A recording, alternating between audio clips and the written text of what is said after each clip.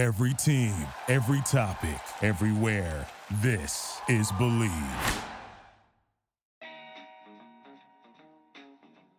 Hello, everyone, and welcome back to another episode of Believe in Betting Chicago. My name is Joey Christopoulos, and today's episode is brought to you by BetOnline.ag. The wait is finally over. Football is here. It is back, and you might not be at the game this year, but you can still be in on the action at BetOnline. It's Bears versus Giants this week. There's plenty to talk about. Props, lines, spreads, money lines, all that good stuff. So from game spreads and totals, team, player, and coaching props, BetOnline gives you more options to wager than any place online. And there is always that online casino as well. It never closes. So head to betonline.ag today and take full advantage of all the great sign-up bonuses going on. Again, betonline.ag and sign up today. BetOnline, your online sportsbook experts. Welcome to the pod, ladies and gentlemen. Today we are talking Bears versus Giants. It's already looking forward to week 2. So we're bringing on Steven Rodriguez, the host of Believe in New York Football. Steven, thank you so much for coming on the pod. How are you feeling today? I feel all right. I feel whole again. I mentioned to my listeners earlier in my episode that, listen, the Giants lost. It was gut-wrenching at times. But, week 1 was enough for me to think football is back, but now it's all the way back. It takes one good heartbreak, one good, uplifting, we may actually win, and then it just gets taken from you to just really feel like, okay, this is what it's like. This is sports again. It just feels like everything's slowly coming back, and I'm happy about it, man. For you in Chicago, it's kind of similar, except you ended up on the right side of things, I guess. But it's still very apropos, right, where the basic sense of Mitch Trubisky's entire career has been 3 quarters of awful, 1 quarter that just keeps you coming back for more. He's that golf shot on the back 9 that you just put perfectly 10 feet away from the green, and you're like, man, I should play golf more often. Man, I should root for Mitch Trubisky more often. But you're right, man. Football is back. It gave us a little bit of everything this weekend, a lot to talk about. Maybe we'll just start here, Steven. Giants played the Steelers last night. Pretty decent start. Just tell me, what did you like and what you didn't like from that game? What you didn't like might seem more obvious, but tell the listeners what you did like from your Giants last night. Well, so believe it or not, I didn't like only a handful of things because I felt like I came in with no expectation, really. I think when you look at it from an outsider's perspective, second-year quarterback in a new offensive coordinator, in a new system, new head coach, new DC. Completely new regime, a weird offseason that no one's really seen before. So for me, they aired some scrimmages here, but it wasn't real football. I was more looking forward to seeing what the whole Joe Judge regime would look like and that toughness. And I think I saw it. I think I saw it at least on the defensive side of the ball. They had a good game plan for Daniel Jones. They got the ball out fast. He protected the ball a lot better. He didn't fumble, which is great. He threw 2 picks. So I guess it's kind of pick and choose which you would rather. I think, the picks will come. He's Eli Manning Jr. That's always going to happen. But, he showed enough to me there against a Steelers defense that reminds me of 2 years ago, that Bears defense that I think every single team that goes against the Steelers this year is going to have that trouble, man. That D-line against a interchangeable offensive line that the Giants had with a rookie left tackle. We lost by 10 points. I made the sentiment that if this was the Giants last year, they would have gave up at half. We wouldn't have ever had the lead. I just think they caught a second win or they had a burst there, and you saw it on that 18-yard drive. They ended up just shooting themselves in the foot. They took so long to put together the drive and come away with nothing that the next drive they scored a touchdown. But by that time, you're out of it. You just have no more time to score. So I saw enough to be happy about and see life from. And let's put it this way. This is what I broke it down to everyone. When you see the Redskins on top of your division and you see the Eagles and the Cowboys just losing, losing by 10 points, this is the silver lining for me. We're in the NFC East. Let's be real. For the Steelers, the Giants are a team they got to beat. That's a team trying to make the Super Bowl, and you got the Ravens and an MVP in your division that you guys see twice. So Steelers, that's a can't lose. For the Giants, it wasn't a must-win. It was more of a let's not get blown out. Let's come away healthy, and let's analyze where we're at. And to me, there was plenty of growth for me to walk away from and say, hey, we got something here. This team looks different. We look like we could actually win more than freaking 5 games this season. A great way to know that it's still early in the season is that the Washington football team has as many wins as the Kansas City Chiefs, right? Yep. So there's still a lot to take back and look from a broad lens. And I'm with you. You know, the 18-play drive, I was trying to do the math in my head. I'm like, is that even possible? And still creating first downs at the same time. But, you know, the 18-play drive looked really nice. And you know what? Daniel Jones, as you mentioned, second-year quarterback, throwing a pick in the red zone, you know, maybe holding the ball for about 0.7 seconds longer than he had to until Bud Dupree got to him. You know, that stuff's going to happen. I think it was his first red zone interception of his career. I mean, you gotta pop that cherry at some point and sort of move on from there. And my question is, the Steelers defense, man, that pass rush, I think that's going to be a problem for a lot of different teams. And I want to hear what your thoughts are, but it sort of feels like, you know, what grade would you give the Giants offensive line in this game? Because that pass rush was fierce. I think it's going to be a problem for a lot of teams in the NFL. So can you put a sliding grade on that offensive line for the Giants? Because at times it looked like they were able to, you know, work a screen pass to Saquon for a big play, but they had a really hard time getting the running game going. Well, yeah. So in terms of run blocking, it's probably a hard D, maybe less. What Saquon Barkley has 6 rushing yards. It's hard to give him anything above an F, honestly. But hey, you know what? That's what the Giants kind of had going last year. It's the bed we lie in. That's the offensive line we have. We don't really have much else. If Nate Solder was there, it wouldn't be much better. That's something that you have to get going. And you saw Jason Garrett appear very obviously knowing that this offensive line is going to struggle against the Steelers to run the ball. That's why you had 3 tight end sets, 2 tight end sets, trying to help them block. The issue with the Giants is that you can do that, but you have Evan Ingram blocking, so that doesn't do anything for you. He's not going to block Bud Dupree. He's not going to block TJ Watt. And he's the real, like, loser this game for me. He's on my loser list. Listen, you got to pick one. You either got to catch balls, score touchdowns, or block if you're a tight end. And he was dropping passes. He ran a shitty route in the end zone in that opening drive. You picked door 3 with penalties. Yeah, I mean, he had the pass interference. Those are drive killers. And so, look, and I was on my show talking about him as well as Saquon. Saquon had a really bad game blocking, too, in the backfield. And so it's very easy to show, you know, when an offensive line struggles to communicate. Cam Fleming and Nick Gates were picked on. I mean, this is why the Steelers are good. This is why they are who they are. They knew Nick Gates, our center, that was his first game starting. So what are you going to do? You're going to throw double A-gap blitzes. You're going to put the pressure on him to communicate, and you're going to bring it right in Daniel Jones's face. And it worked because that shit is not easy to just pick up.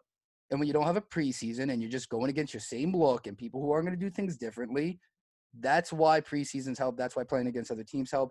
And so I think the Steelers were right and smart to do that. I was surprised more that they didn't do it earlier on. But I think once they realized that, hey, we can stop Saquon with freaking 4 guys, let's just send 5 or 6 every play, and the Giants probably can't move the ball at all. And they didn't.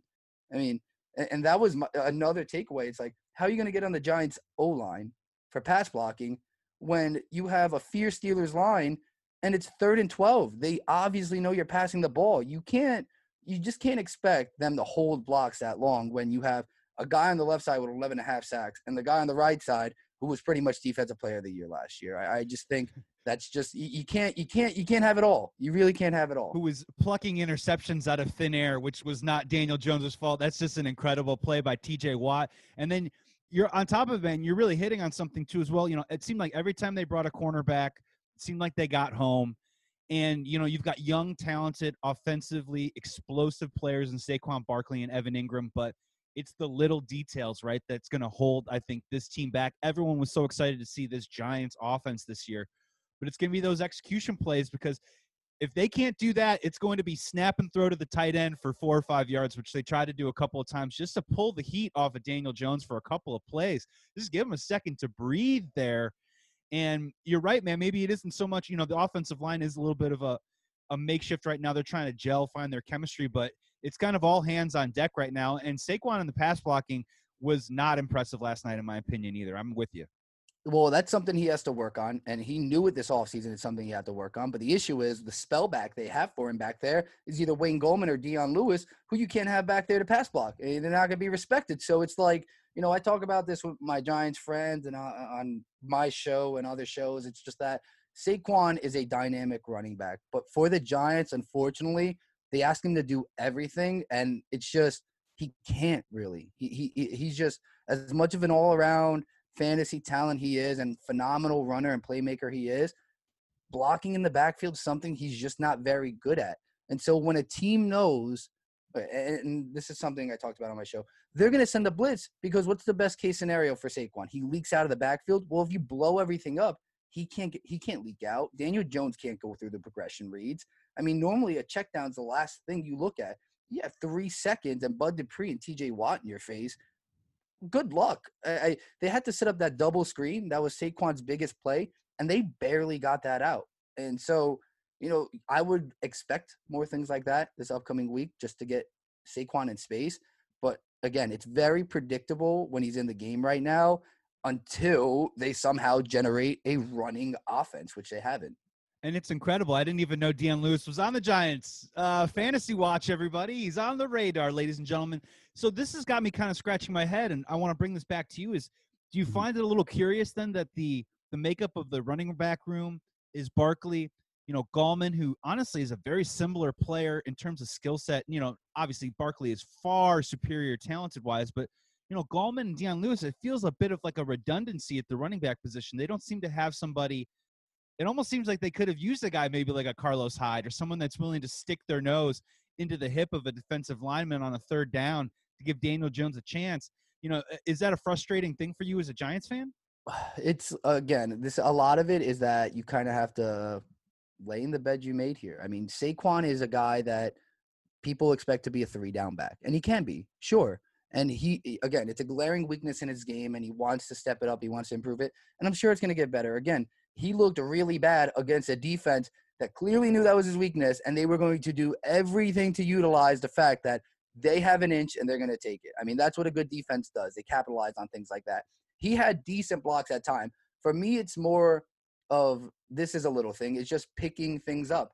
A delayed blitz from the safety. Instead of just helping your lineman and blocking no one, he was missing some of those late things that you'd expect him to pick up. And so that's the stuff that's discouraging. I think he can pick it up, but in regards to your question, I'm not surprised it's like that because I think they expected, hey, we're going to have Saquon do all these things, 3 downs, and when we need to, Dion Lewis can get involved in the passing game. They gave him some handoffs.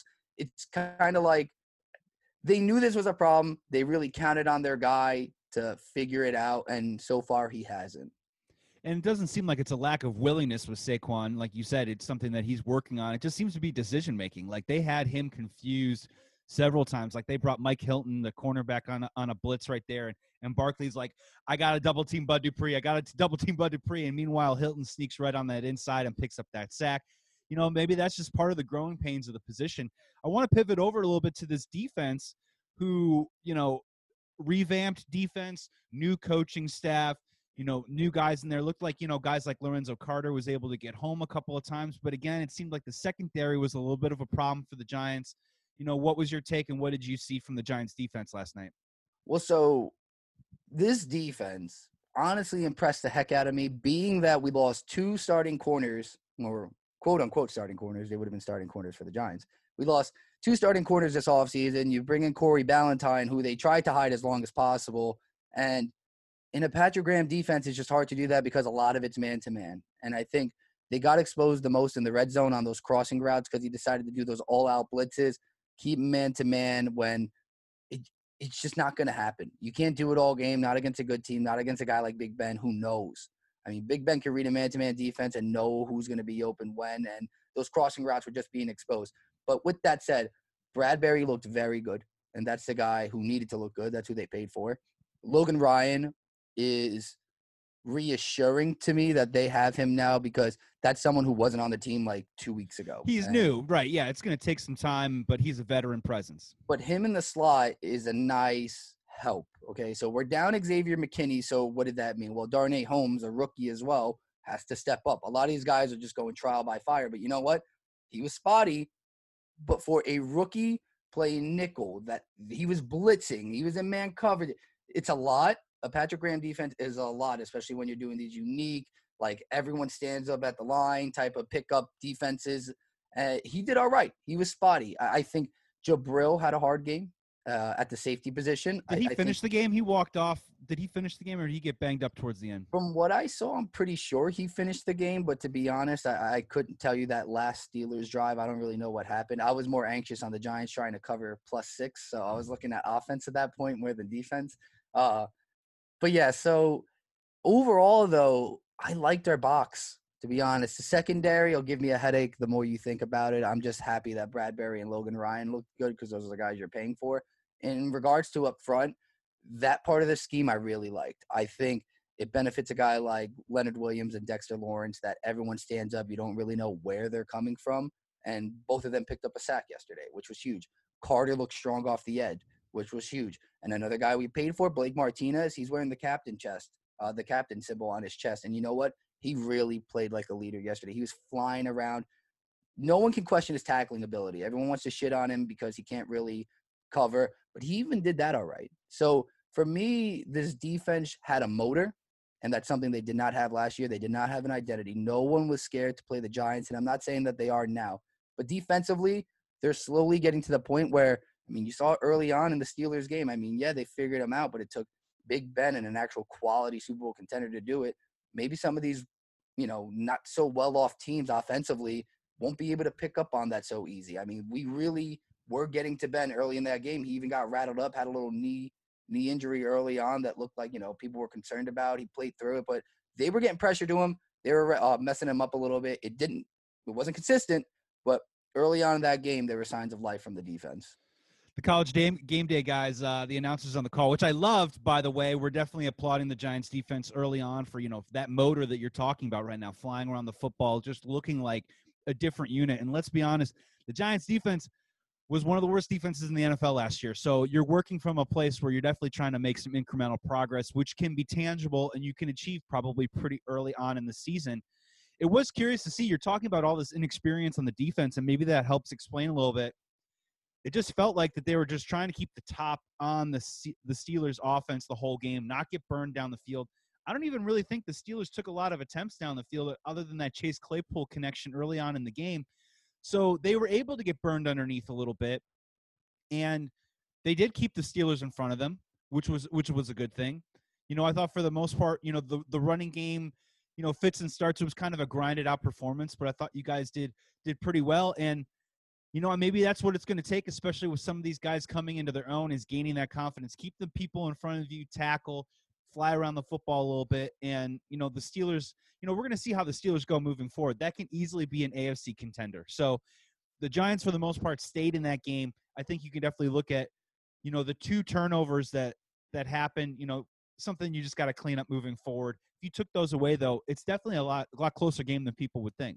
I'm glad you mentioned that too. The running game, yes, Benny Snell finished with over 100 yards, but they were running out that game. They had the lead, so they definitely grinded that out. It was a Grindsman effort of 104 yards. Especially with Connor going out, he became the only guy getting touches. So, yeah, I thought they did tackle well. I did think that they stopped the run really well. Here was what was bothering me, was that especially in the red zone, why not force Ben to throw the ball downfield more?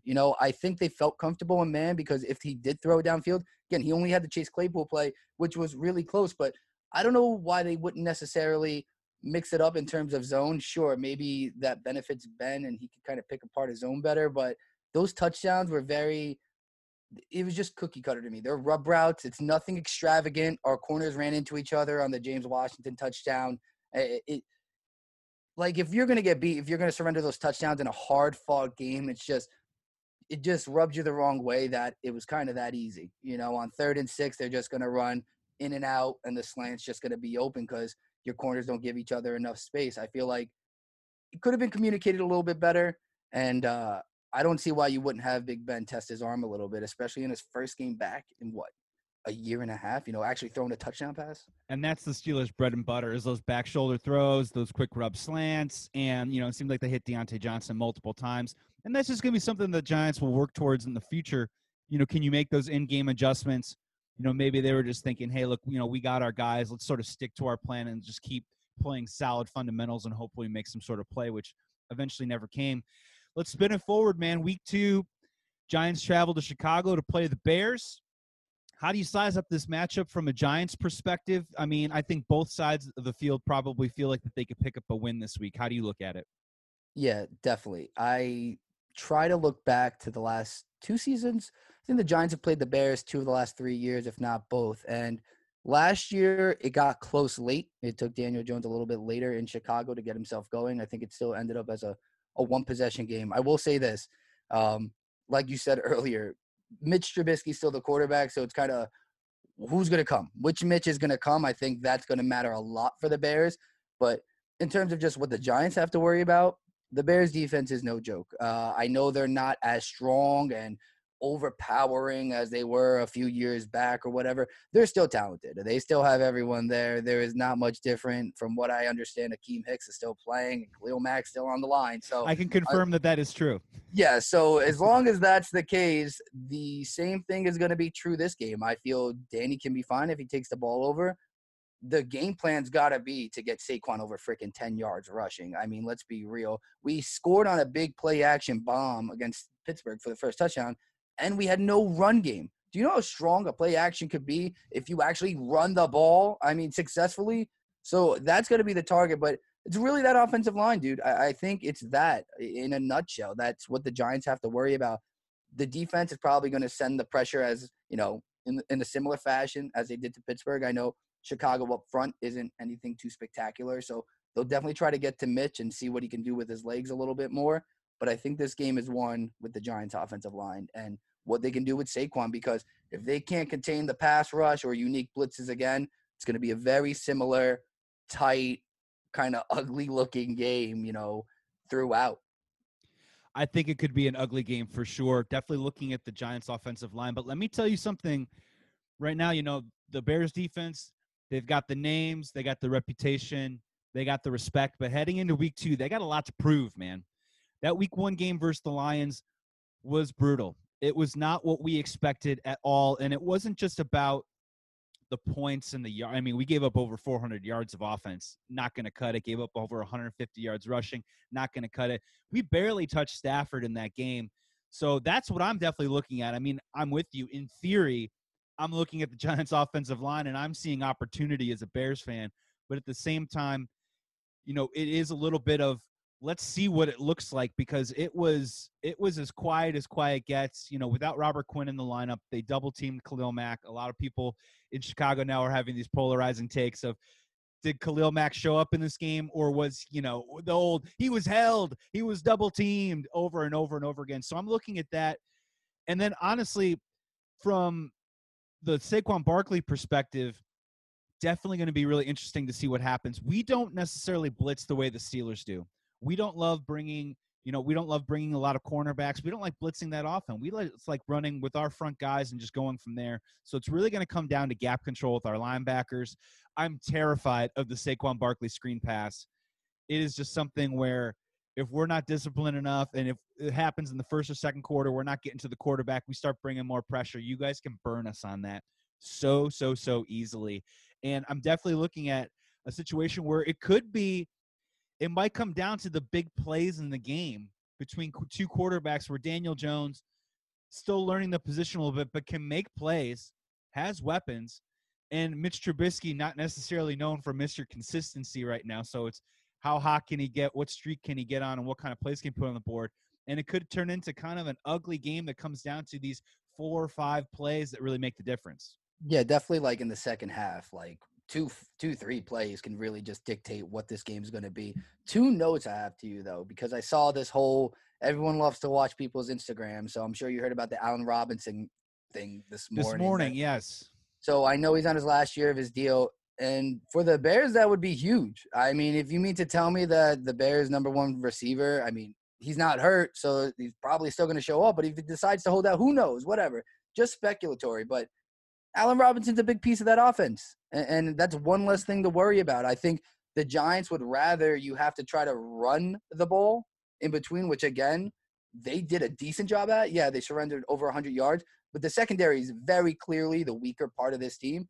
They would rather the Bears run the ball. That's probably the style of game they would rather. So that's something to monitor. But here's my question for the defense, because as I watched the Broncos game yesterday, I'm looking at your boy Vic Fangio over there, And look, he is a very good defensive coach. He's not a great head coach right now, and that's apparent. But do you think that's a big downside on this Bears team right now? I'm not sure who your defensive coordinator is, but I just know it's not him anymore, and that's really where the success came from for a while. It's Chuck Pagano as our defensive coordinator, and here's what I'll say about that is that we have, most part, by and large, the same pieces. We have the Khalil Mack, we have the Keem Hicks, we got Eddie Jackson, so on and so forth. The difference is Vic Fangio had this sixth sense. He had the hairs on the back of his neck would prick up at just these particular right times, and it wasn't necessarily third down situations, but he was so great at figuring out the right look and the right moment to, in 2018 we had all those turnovers. A lot of that credit went to Vic Fangio, just where all of a sudden the Bears would show a look that just confused the offense or confused the opponent. Or in a situation where he was also really great at switching up the coverages or just switching up the alignments seconds before pre-snap. And Vic Fangio is big on that, where, you're going to seem like it's not necessarily, hey, I'm blitzing, I'm pulling back. It's more about, hey, I'm starting off in one place, and by the time you snap it, I'm in center field. And it just totally changes the way that they go through their progressions and look. So it's just these little wrinkles, the way that they would confuse people. And it's definitely missing. I'll be honest with you. Chuck Pagano is probably more of a, hey, just guess when we're going to bring the extra guy and bring the heat, guess when we're going to bring a nickel blitz situation. He's a little bit more of a, hey, I trust these guys, just let them go out and let the horses run kind of dude.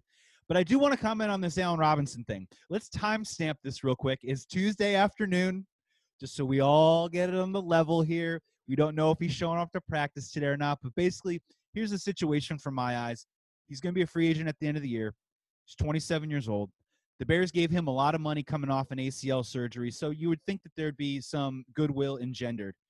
But he's wanted a contract extension all along. He missed a lot of practices in training camp with an ankle, a.k.a., I'm not going to hold out, but I'm also probably not going to really practice either.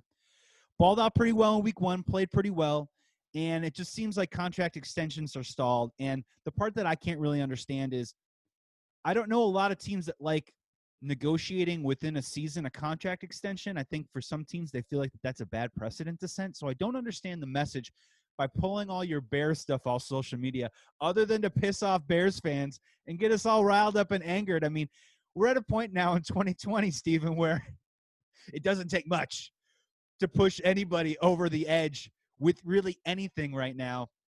And look, I bet Allen Robinson wants to get paid OBJ money, $65 million guaranteed. I don't know if he's worth that.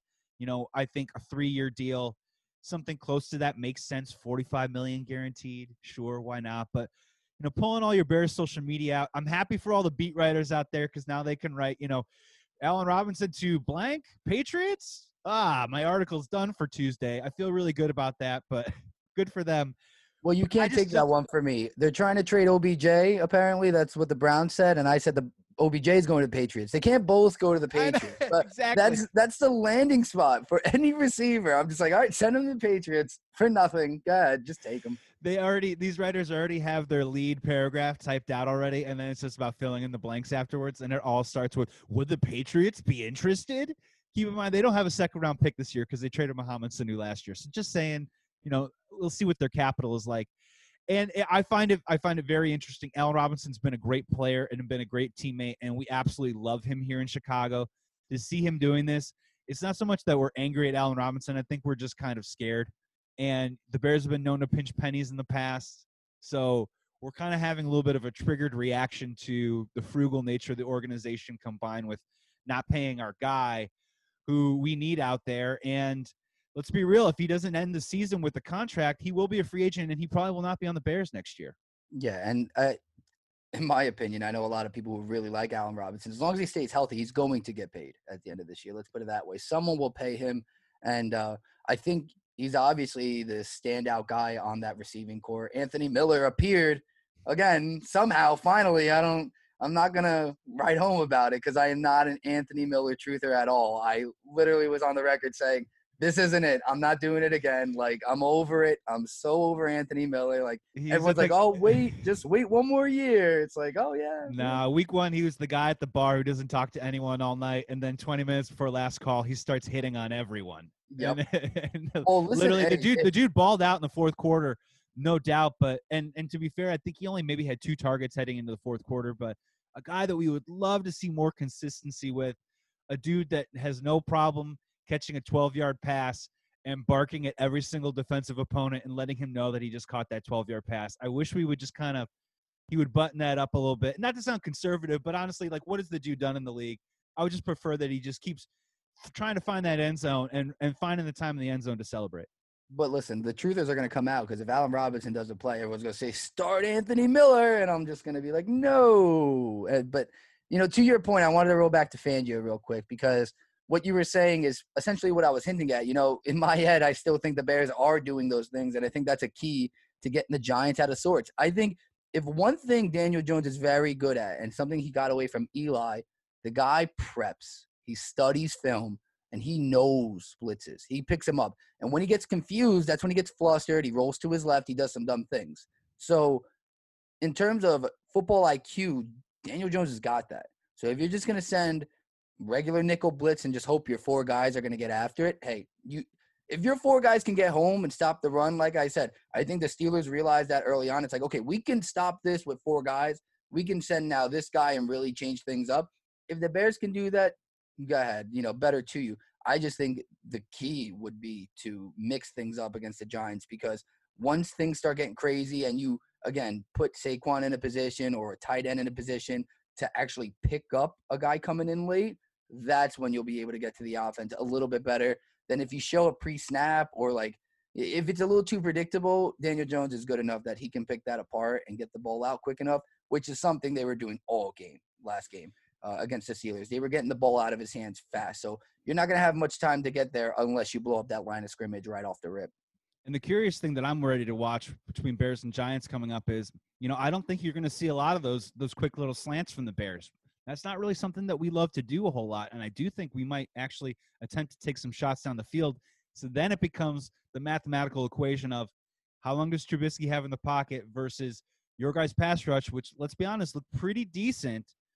And, whether the Bears can be able to push the ball downfield and whether you guys would be able to get home, I think that could be also something that could really, turn into perhaps a game changer for either side as well.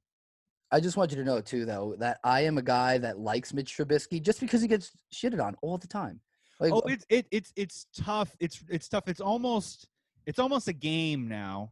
It's almost funner to figure out the snarky thing to say about him other than to at least try and work towards figuring out who he actually is.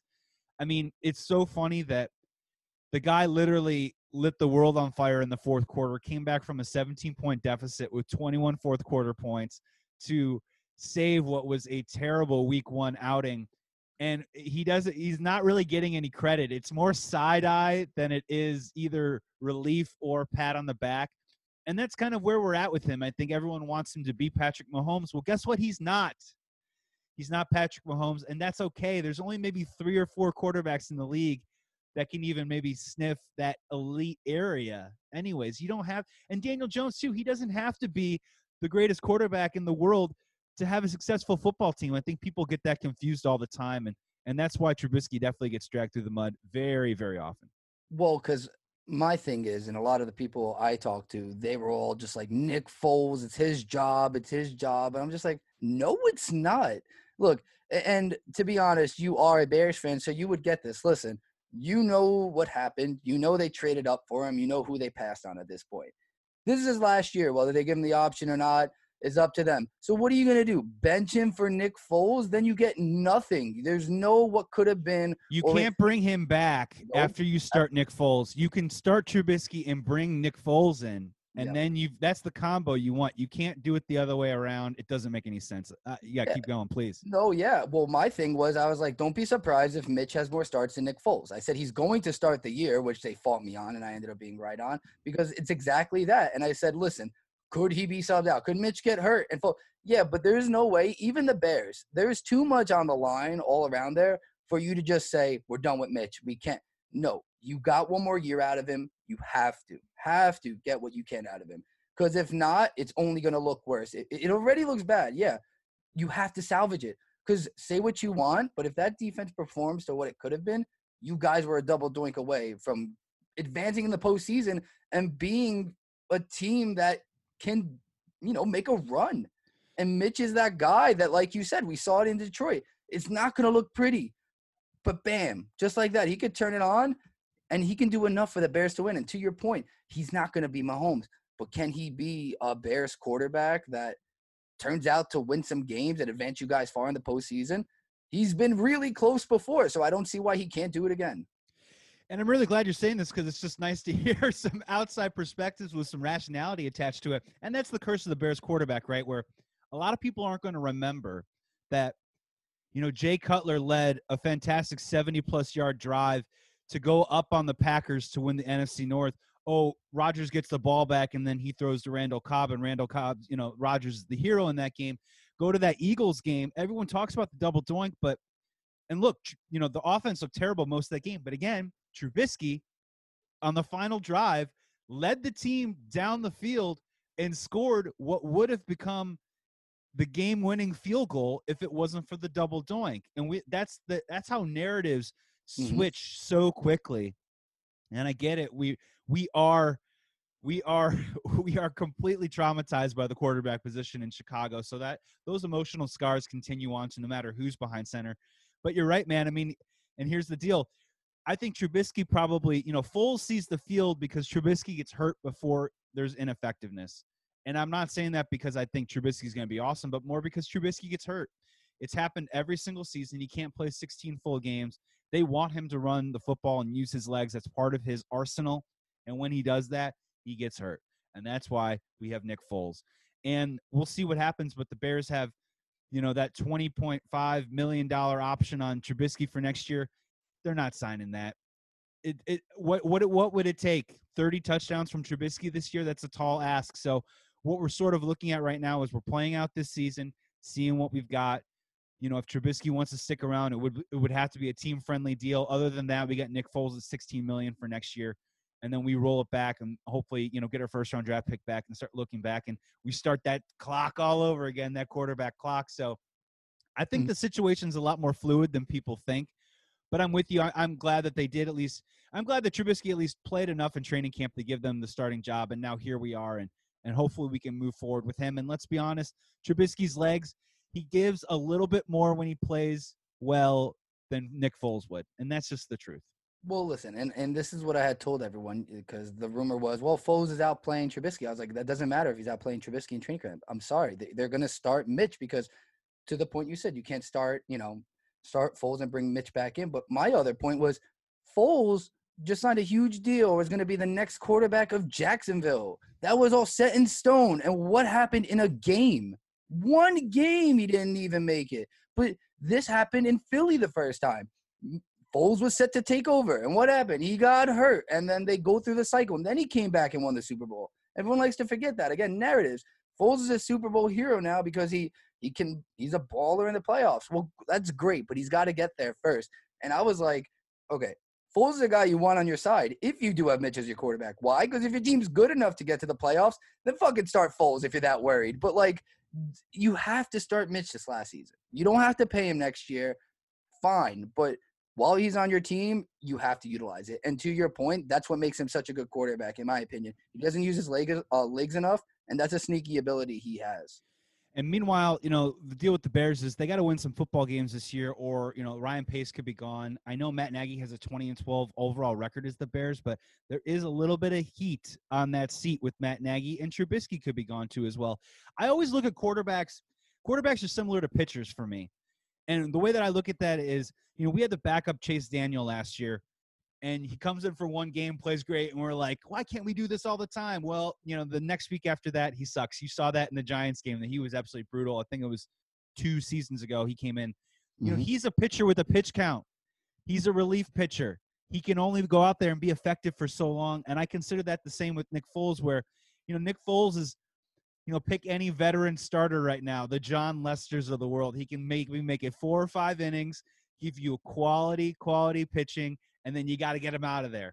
And there's only a few guys like the Mahomes, the Watsons, there's only so many guys, Russell Wilson's. Those are the guys that go 9 innings. Those are the aces of the staff. They're all different kinds of pitchers in the world. Not every single pitcher needs to be an ace. And I think Mitch Trubisky right now, is the guy that the scouts are like, his ceiling is a possible number 2, number 3 starter. But, there's times he goes out there and looks like a 5. These times he goes out there and maybe pitches himself out of the rotation. And we got to look at these things a little bit differently. Nick Foles, giving all that money to him from Jacksonville was just insane, thinking that all of a sudden he was going to become that ace of the staff when maybe he's just more of an innings eater. You feel my analogy here happening? Oh, no, absolutely. I called Foles' deal the Joe Flacco deal. It's beautiful. I love it every time a guy wins a Super Bowl on the heels of like a team, like an actual good team, but the quarterback gets all the praise, and they pay him, and they're like, oh, he wasn't that good. Or he got obviously. Flacco. Look at the other. Yeah, Joe Flacco, let's give him $150 million. You had Ray Lewis and Ed Reed on your defense, guy. Come on. I don't understand it, but, I get it's the business of football. And you know what? It's crazy that quarterbacks do get pitcher money.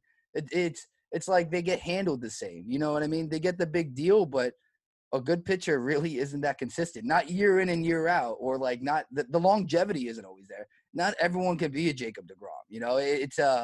It's really just an anomaly at that point. I mean, you're wearing the White Sox hat. Look at Keuchel or Dallas. He had a great Cy Young season with Houston. Didn't keep it up, but sometimes a change of scenery helps. Everyone's different. And these guys, especially quarterbacks, situation matters. And I think the situation for the Bears actually benefits Foles, but they got to bring him in later. They can't bring him in yet. Well, and the market and getting what you paid for is obviously, they're two different conversations, but agents and obviously players unions, they want to kind of bring those all together, where if you're a starting quarterback, you make $20 million, no matter what happens. End of discussion. Let's roll it to the actual game itself. Believe in Betting Chicago here. I believe the Bears right now are 5.5-point favorites at home right now. I mean, I'm going to start talking myself into how the Bears get a win in week 2, but I do not like that number right now. I see this to be a lot closer game than that. So I am pounding, I'm pounding the spread right now. The Giants to cover for sure. How do you feel about that number? I like the spread, and I said it on my show, though. I'm going to take it one further. I don't bet on Giants games. I'm preferencing that with, before I say I'm taking the Giants money line, but I am. I'm taking the Giants money line here. Probably both. I think the spread is the better play, but I just like the Giants to win their first game here. They're infamously slow starters, just as a franchise. I just have a glimpse of optimism. And yes, the Bears had that late fourth quarter heroic there. But my thinking is Daniel Jones can put together some hell of fourth quarter drives himself. And he put together a heck of a drive. And if it really comes down to that, I just trust in the guys. I trust Daniel Jones can put together a good enough series or get the win done for the Giants when they need it. With that said, this is coming down to the end of the game. This is coming down probably fourth quarter. I just have this inkling after losing to the Bears these last couple of times in the matters that they did. This is guys. Listen, every dog has its day. I just think it's time for the Giants to finally beat the Bears, especially after. I just want you to know, 2 years ago I was at the home game that you guys forced overtime and I think beat us in. For no reason. The Giants were out of it. The Tariq Cohen pass. Yes, the Tariq Cohen pass. The Tariq Cohen game. I think he had like 40 points that game. That was also, though, for me, that was a Saquon hurdle game. That infamous picture when he hurdled. That's right. And he slapped his back. So, anyways, the Giants and Bears have it's either a barn burner, it's either an ugly shootout or just an ugly running game. I don't know which of those we're going to get, so stay away from that total. But I like the Giants. I like the Giants with the points here. I'm looking forward to the matchup. It's a game both teams definitely want to win, so it's not going to be easy. Definitely both teams need it. And as you said, Giants and Bears last couple seasons, don't tell me that this isn't going to be entertaining because I'm having a hard time wrapping my head around it as well, where I definitely think there's going to be some mistakes. I think there can be some big plays. It could come down to who executes in the moment. And I think that there are questions with both of these teams right now about who perhaps has the edge on that side. And I definitely see a situation where it can come down to those final moments too as well. I mean, Daniel Jones is making his way in this league. I'm not going to go ahead and say that he's an elite quarterback yet, but I've liked what I've seen from him for a young quarterback. You mentioned what he's been able to do with the blitz. Very impressive on that front. Him and Darius Slayton had a really nice thing going last night, so I think that can be another situation. Real quick, Golden Tate, what do you think his status will be heading into week 2? Do you think he plays, or do you think it's going to be questionable, and we're just going to have to see, whether he's full participation by Thursday. So they kind of played everyone out, and the Giants shot themselves in the foot with this because they have plenty of guys on the practice squad. So they made it seem like Golden Tate was going to suit up or play. They made it like a questionable call, game time decision. But then they ruled him out game time, and they kind of just stuck with like the Gunners or the special teams guy. They had CJ Board there, who wouldn't be their choice at wide receiver 3. So if Golden Tate doesn't play, I wouldn't expect the same core out there. I would expect a guy like maybe Austin Mack, Corey Coleman, or there's a bunch of other guys they could bring up from the practice squad. I don't know what's going on with Golden Tate. It's just if there's anything I've learned, and it's a lower body injury, a guy at his age, they probably don't want to push it. And, to your point, yeah, you don't want it to be in one-man army with him and Darius Slayton, but at the same point, they got Sterling Shepard underneath too, and he plays a very Golden Tate-like role, and he can do that from the slot. So, I'm not 100%. They don't have a lot of clarity on it. But if I had to say they might not play him because I don't think they're going to be in a rush to bring him back. I think last year they saw what he was able to do when he came back. He was productive enough. He was suspended, granted, for that reason, but they missed 4 games without him. So I think if they missed 2 games, they wouldn't be killing themselves because I think they feel in a good enough spot with Shep and, Darius Slayton that, hey, this receiving core could do something if, Golden Tate doesn't play. They don't need him. He would help, but they don't need him. Yeah, it has not been a smooth ride since he's come over to play for the Giants as a free agent a couple years ago. We're going to get you out of here on this. For me personally, the thing that concerns me the most as a Bears fan is our defensive line played so poorly in week 1 that I think I'm worried that we might even overcompensate to get that engine running a little bit quicker than we want. And so I'm concerned about guys like Sterling Shepard and Saquon, Daniel Jones figuring out a way to beat the blitz. And all of a sudden, those guys are so talented, especially Saquon. If you don't have 3 guys around him, you're going to have a hard time tackling him. So if he gets in open space, it's going to be a problem. And I just feel like that we're going to have some sort of overcorrection early on by the Bears defense trying to get home. Daniel Jones spots that out, maybe gets the ball out of his hands, and we give up some big plays by trying to get to the quarterback maybe a little bit too hard. And I think that can be an issue for the defense. That's probably my biggest concern right now. As a Giants fan heading in this game from, playing the Bears, what concerns you the most about facing the Bears in week 2? Well, I mean, I had mentioned that offensive line. And to your point real quick, you said you're scared about that screen pass. And if they do overcompensate and try to blitz a little too much, I mean, that's exactly what the Steelers did. And granted, it was only a 38-yard play against the Steelers. But you're right. I mean, that could very easily break out and be way bigger of a play, given the situation. So I think the Giants know they're going to get blitzed because of their offensive line. And I think they're going to look to improve even more on those 3 tight end sets and those screens that they kind of utilize in the Steelers that had some success, not in the running game, not much success, but, in terms of screens and those dump off passes, I wouldn't be surprised if I see those or some play action passes. For the Giants, what I'm most worried about, dude, I'm going to be honest, the turnovers. I'm worried that a Daniel Jones turnover might lead to 6 for the Bears. I know that's something that hasn't happened. That's 2 years in the past. But look, we got bailed out in the fact that those, turnovers didn't exactly go for 6. One of them resulted in a touchdown, though. So, we don't capitalize on our turnovers. We tend to get 3 and whatnot. We can't afford to have a turnover and that turn into 6 or 7 against the Bears. Just can't happen because the way this offense works, I just think you saw it in the 18-yard drive. It's, in its best. I think Jason Garrett's offense in a perfect world is going to be kind of a 3-down offense. They want to run the ball. They want to see how things look, and they want to wait to catch the defense slipping. If it's less, great, but they're gonna dink and dunk with this offense right now. They don't want Danny Dimes to take too many chances or be in the pocket too long because he holds the ball. So it's gonna be fast. It's gonna be quick passes. As long as he doesn't undercut one of those out routes or those slants and it just gets undermined by Eddie Jackson and taken to the house, they should be okay. This will be a close game. I'm just worried about one of those swings. Or even I was going to say special teams, but then I remembered Joe Judge is now our special teams coordinator. And if they gave up a special teams touchdown, I do not want to know what practice is like over in East Rutherford. That cannot be a fun setting to be a part of if Turi Cohen returns a punt to the house. But, I'm more worried about a big play on the defense there by the Bears because, if sacks aren't enough, strip fumble, we've seen Khalil do it before. It could really be anything, but those are things that change games for the Giants. It puts them right behind the 8 ball and kind of flusters everything up. So that's it. That would be the biggest one.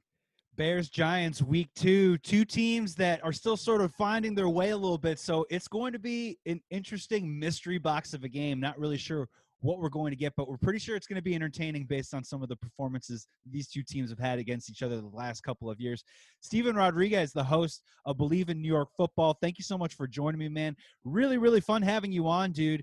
And I hope you had a good time. Hopefully you can come back sometime. Even if we're not just talking Giants football, hopefully we can come back and talk some betting spreads.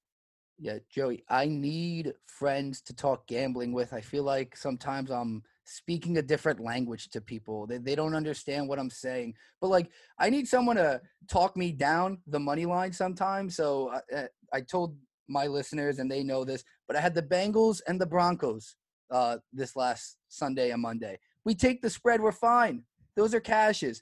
But here I am, a sucker, waiting for a field goal with time expiring, and – with a guy who missed 4 field goals all night long, finally puts one through the uprights. Well, then an offensive pass interference penalty at the Bengals. He pulled a hammy. Come on, guy. It was like a 30-yard field goal. It's just – and you want to know what hurts more? I'm just a fan of football. Like, that would have been Joe Burrow's coming out party. He led a fantastic drive. Should have been a game-winning touchdown. Fine. But he would have won that game. They should have won that game. And it's just like, well, now, I'm screwed from both ends. I didn't get the ending or the Joe Burrow performance I expected, and we lost money. So I don't have the stats, but I just have a feeling that Joe Burrow is going to light the Browns on fire this Thursday. I think it's his breakout coming out party, and I think we'll be talking more about Joe Burrow's ascendance than we are, the continuing slide of Baker Mayfield. My best bet for that game is the over at 44. I think, there's uncertainty with the Browns. Who knows what they're going to do? But, hey, you'd like to think that offense is competent. I believe in Joe Burrow and that offense for sure. I don't really know too much about their defense in terms of, like, studs. Yeah, they held the Chargers up, but, that doesn't say much. 44 is a low number to me, man. I think that a 24-21 Thursday night game between the two is very likely, and that even if it's by a point. People sleep on Joe Burrow. Why, I don't know. But I think you saw enough against the Chargers, who have a good defense, by the way. You saw enough from him to kind of buy in and believe he can do something. So I'm looking forward to that Thursday night game too. Steven Rodriguez, thank you so much for coming on the pod, man. Please come back, man. I had a really great time talking to you. This was Believe in Betting Chicago with Joey Christopoulos. This episode was brought to you by betonline.ag. So head to BetOnline today and get a free sign-up bonus and have yourself a little fun.